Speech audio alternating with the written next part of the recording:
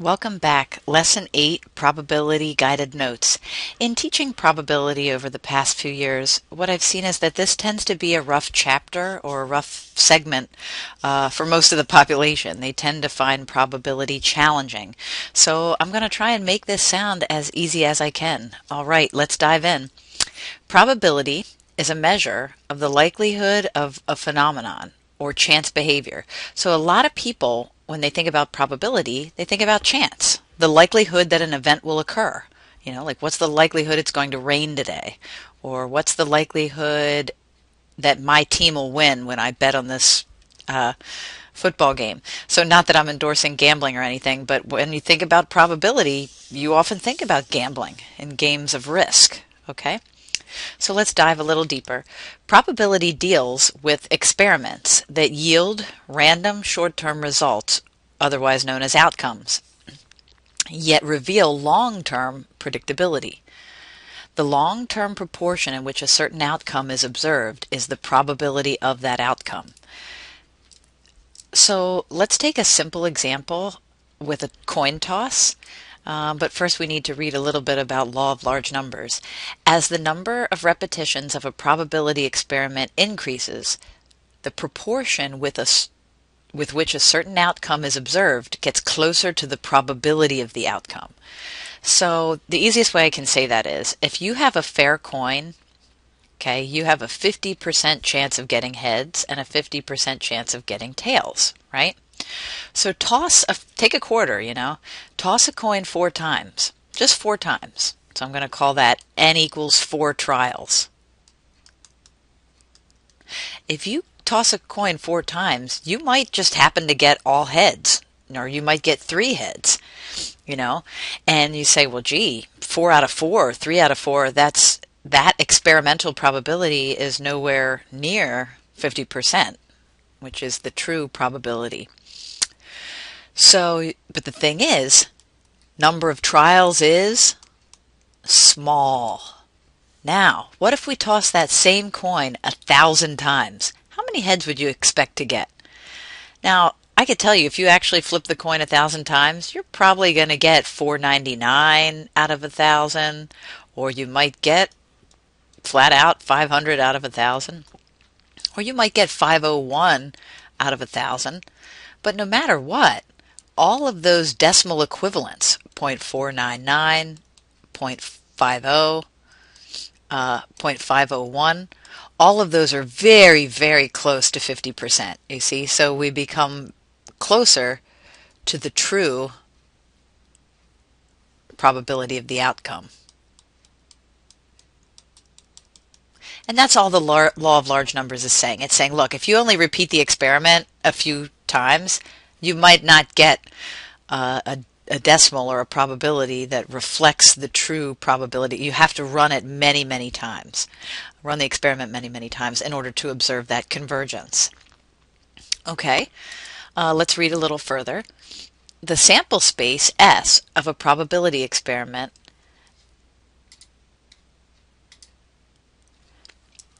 is the collection of all possible outcomes. An event is a collection of outcomes from a probability experiment. An event may consist of one outcome or more than one outcome. And we will denote events with one outcome, sometimes called simple events. We'll denote them E. And we often use, capital letters such as E. Maybe event A, event B, event E, right? So we often use capital letters. Well, let's, play with the linguistics. Let's play with the language. There's always vocabulary and terminology involved in math, believe it or not. So consider the probability experiment of having 3 children. All right. Identify the outcomes of the probability experiment. Well, if it's been a while since you made a tree diagram, and you can see me doing this, is a great way to help you list all the outcomes of that experiment. So my question for you is, as I'm doing this tree diagram, why am I going to take it out 3 tiers? So, it's kind of like tier 1, tier 2, tier 3, 3 tiers. Well, because I'm having 3 children. All right. So let's practice reading this tree diagram together to help us list all of the outcomes of the experiment. Okay? So for example, the way you read a tree diagram, okay, you have a boy followed by a boy followed by another boy. Oh, okay, boy, boy, boy. Or you could have a boy followed by a girl. Oh, sorry, let me say that again. I'll do that in another color. Or you could have a boy followed by a boy followed by a girl. So I trace that out in black. Boy followed by girl. Boy, boy, girl. Now I'll let you keep reading. Now boy followed by girl followed by boy. BGB. And so on and so forth. When you get, hopefully you're getting comfortable now. Boy, girl, girl. Girl, boy, boy. Girl, boy, girl. Girl, girl, boy. And girl, girl, girl. So how many total possible outcomes are there? 1, 2, 3, 4, 5, 6, 7, 8. 8 outcomes. So there would be 8 total possible outcomes to the experiment. And so when it says determine the sample space, that's exactly what we did. This is the sample space. It's a list of all total possible outcomes of the experiment. So I will just say all the outcomes in the sample space are listed. Okay? And then it says define the event E as having. Now, by the way, I could say, you could write the sample space more formally. You could write curly brace, and you could literally just list everything that we did. Boy, boy, boy, boy, boy, girl, etc. all the way till you get to girl, girl, girl. Okay, so you could do that roster method of listing the sample space. And then it says define the event E. Well, let's do that. Let's define the event E of having exactly one boy. Well, where does that happen? That you have exactly one boy? Well, it happens here, and it happens here, and it happens here. Well, let's list those. There's having one boy. There's having one boy, in 3 trials. And there's how I could have a boy on the 3rd kid, right? So I've listed the event have one boy. And there's 3 ways for that event to occur. Oh, okay. So then the probability of event E, we're going to talk about this classical definition where you're counting the number of successes, if we deem this as success. So there's 3 ways for that to happen, to get one boy. But there's how many total possible outcomes. And that's our classical definition of probability, which we'll talk about heavily in a moment. But 8 total possible outcomes. So final answer, 3 out of 8. That's the probability of getting one boy in 3 trials. Okay, hope that helps. So, I realize a tree diagram may be something you haven't worked with in a while. Now let's discuss some of the basic rules of probability, not getting into any of the intricate rules, just the basic rules. So the probability of event E must be greater than or equal to 0. And, 0 meaning it's not going to happen. So P of E has to lie within 0 and 1. So what kind of numbers live in between 0 and 1? Proper fractions and decimals, right? So when we compute these probabilities, we're going to end up with like 0.4, 0.3, 0.2, some sort of a decimal that is in between 0 and 1, inclusive. So if your probability is 0, that means it's not going to happen. The event's not going to happen. If your probability is 1, you have certainty. It will definitely happen. Other things to bear in mind, the sum of probabilities of all the outcomes must equal 1. So, for example, if I tell you what's the probability of rolling an even or an odd on when you roll a fair die, well, that's even or odd, it's 6 out of 6, which is 100%. It's going to be even or odd, one of the two. So, and this last rule, which may not, actually have to adjust your notes there, that should say E complement. That should say 1 minus the probability of E complement is equal to the probability of E. And I like to call that the complement rule. That means 1 minus the probability that something does not happen is equal to the probability it does. So if you need some words there, 1 minus the probability it doesn't rain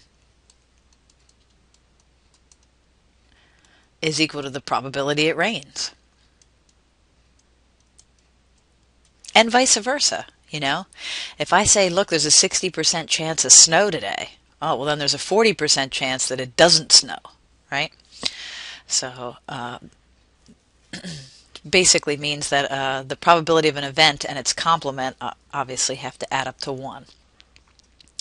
Okay, well, let's dive into an example of a probability model.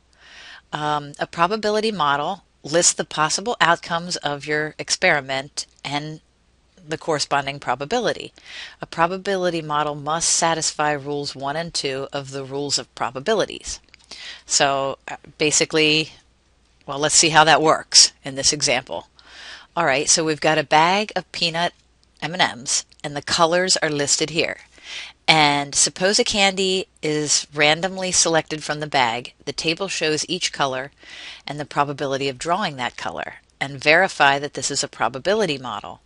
Well, do all of these decimals add up to 1? So summation p of x equals 1. That's the first thing that we notice. Yes, that's true. And also all of these probabilities are non-negative.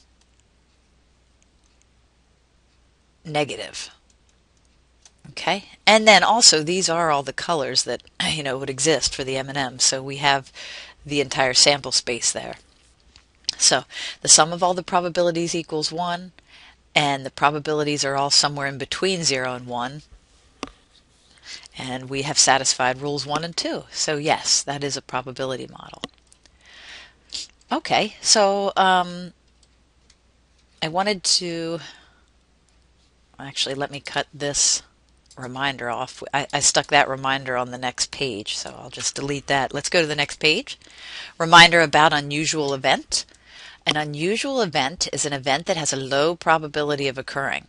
For the purpose of our course, unusual will be you have a less than 5% chance of occurrence. So Pass the Pigs, which is kind of a funny game if you've never played it, is a Milton Bradley board game in which pigs are used as dice. Points are earned based on the way the pig lands. There are 6 possible outcomes when you toss the pig. 6 possible outcomes. See, 1, 2, 3, 4, 5, 6. Okay, so the pig might land on a side with no dot, on a side with a dot, and then they have these like different formats of how the pig might land on his snout or something. And I've actually played this game, so it's funny. A class of 52 students rolled the pigs 3,939 times. So big note to self, we have a large number of trials, and the law of large numbers says that these experimental probabilities should be fairly close to the true probability, the mathematical probability. So the number of times each outcome occurred is recorded in this table. Question is, would it be unusual, now we know that means less than 5%, to throw a leaning jowler? Well, let's see, this class ran the experiment, many, many times, and what we're finding out is that there was only 32 leaning jowlers thrown. 32 out of what? Out of 3,939 throws.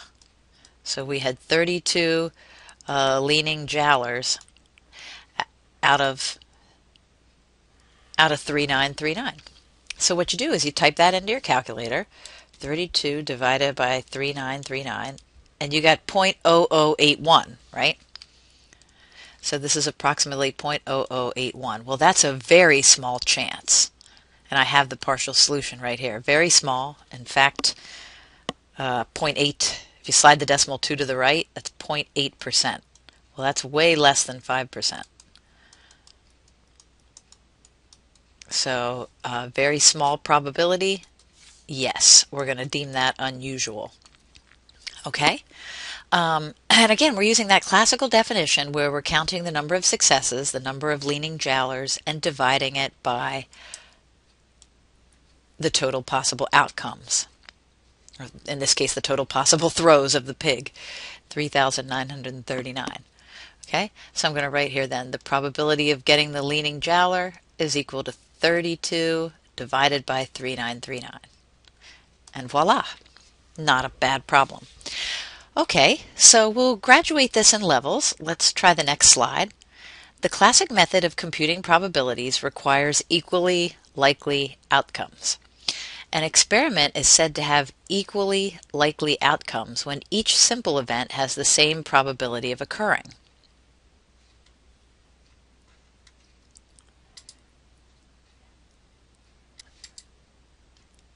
So initially, when we talk about the classical method of probability, we think of things like coin tosses because you have an equal chance of getting heads and tails. We think of like rolling the die because you have an equal chance of getting, there's a 1 out of 6 chance of getting 1, 2, 3, 4, 5, or 6. But the thing is, and let me actually extend that. So if let's say I roll the die, if I say what's the probability of getting an even on one roll of a fair die? And you say, well, the numbers 1, 2, 3, 4, 5, 6 appear on the die, so 3 out of 6. So, you have a 3 out of 6 chance of that happening, which is clearly 50%. But the thing is, we're still using that definition where we're taking the number of successes divided by the total possible outcomes. And although that initially starts with when you have equally likely outcomes, you can start to extend that same classical definition to other problems, but you have to take into account whether something is weighted heavier than something else. So for example, we often talk about cards when we do this. So we can still extend this notion of we're going to count the number of successes divided by the total possible outcomes to cards. All right, well, what's the probability of selecting a king? Well, hopefully you're thinking there's 4 kings in a standard deck of cards. Now, if you're not familiar with cards, a lot of these problems involve cards in our homework and in class. So, and in any statistics class across the U.S. at least, a lot of card problems. So you've got 4 kings out of 52 cards. So there's a 4 out of 52 chance of selecting a king. So we can type that out and get a decimal, which is approximately 0.077. Or I'm fine, you can give me the fraction, I'm fine with that. Let's try that same classical definition of probability, this classical approach, with the probability of selecting a heart. Well, if you think about it, there's 4 suits in a deck, namely hearts, diamonds, clubs, and spades. And I'm terrible at drawing what a spade looks like, but looks something like that. But it's a 52 card deck, so there must be 13 hearts, 13 diamonds, 13 clubs, and 13 spades. Aha! So the chance of getting a heart must be 13 out of 52. So again, number of successes divided by the total possible outcomes. And again, I'm not worried about you reducing that fraction or giving me a decimal. It's fine like that. Okay? Let's play again. Computing probability using the classical method. If an experiment has n equally likely outcomes, and if the number of ways that an event E can occur is m, then the probability of event E is, m divided by n. Like we said, the number of ways E can occur divided by the number of possible outcomes. But also, if S is the sample space, see now when we did the card one, we were looking at the sample space being like the deck of cards. So if S is the sample space of this experiment, we can say that you take the number of outcomes in event E and divide it by the number of elements in the sample space. So that's why I say we can extend that classical definition to a lot of different scenarios. Let's try one here. We have a bag of candy. Here's a bag of candy with 1, 2, 3, 4, 5, 6, 7, 8, 9, 10, 11, 12, 13. 13 pieces of candy. 13 pieces of candy in there. And we have, and you see I've laid it out here. We've got 4 red candies, we've got 3 blue candies, and we've got 6 green candies. Okay, what's the probability of getting red or blue? Well, if you're just going off a gut instinct, you're thinking, all right, let me count the reds and the blues. 1, 2, 3, 4, 5, 6, 7. 7 out of 13. So the probability of getting red or blue, once again, you're counting the number of ways that that event can occur, or I like to think of it as number of successes, divided by the total that's in that sample space. So really kind of matches this definition. Total number of elements in that sample space, which is 13. And again, you can respond as a fraction, a decimal, or a percent. I'm fine with any of those. Okay? Let's try again. Oh, I lied. That would actually be our last problem for this set of notes. I chopped the probability notes into several levels, so look for more in the near future. Good luck out there.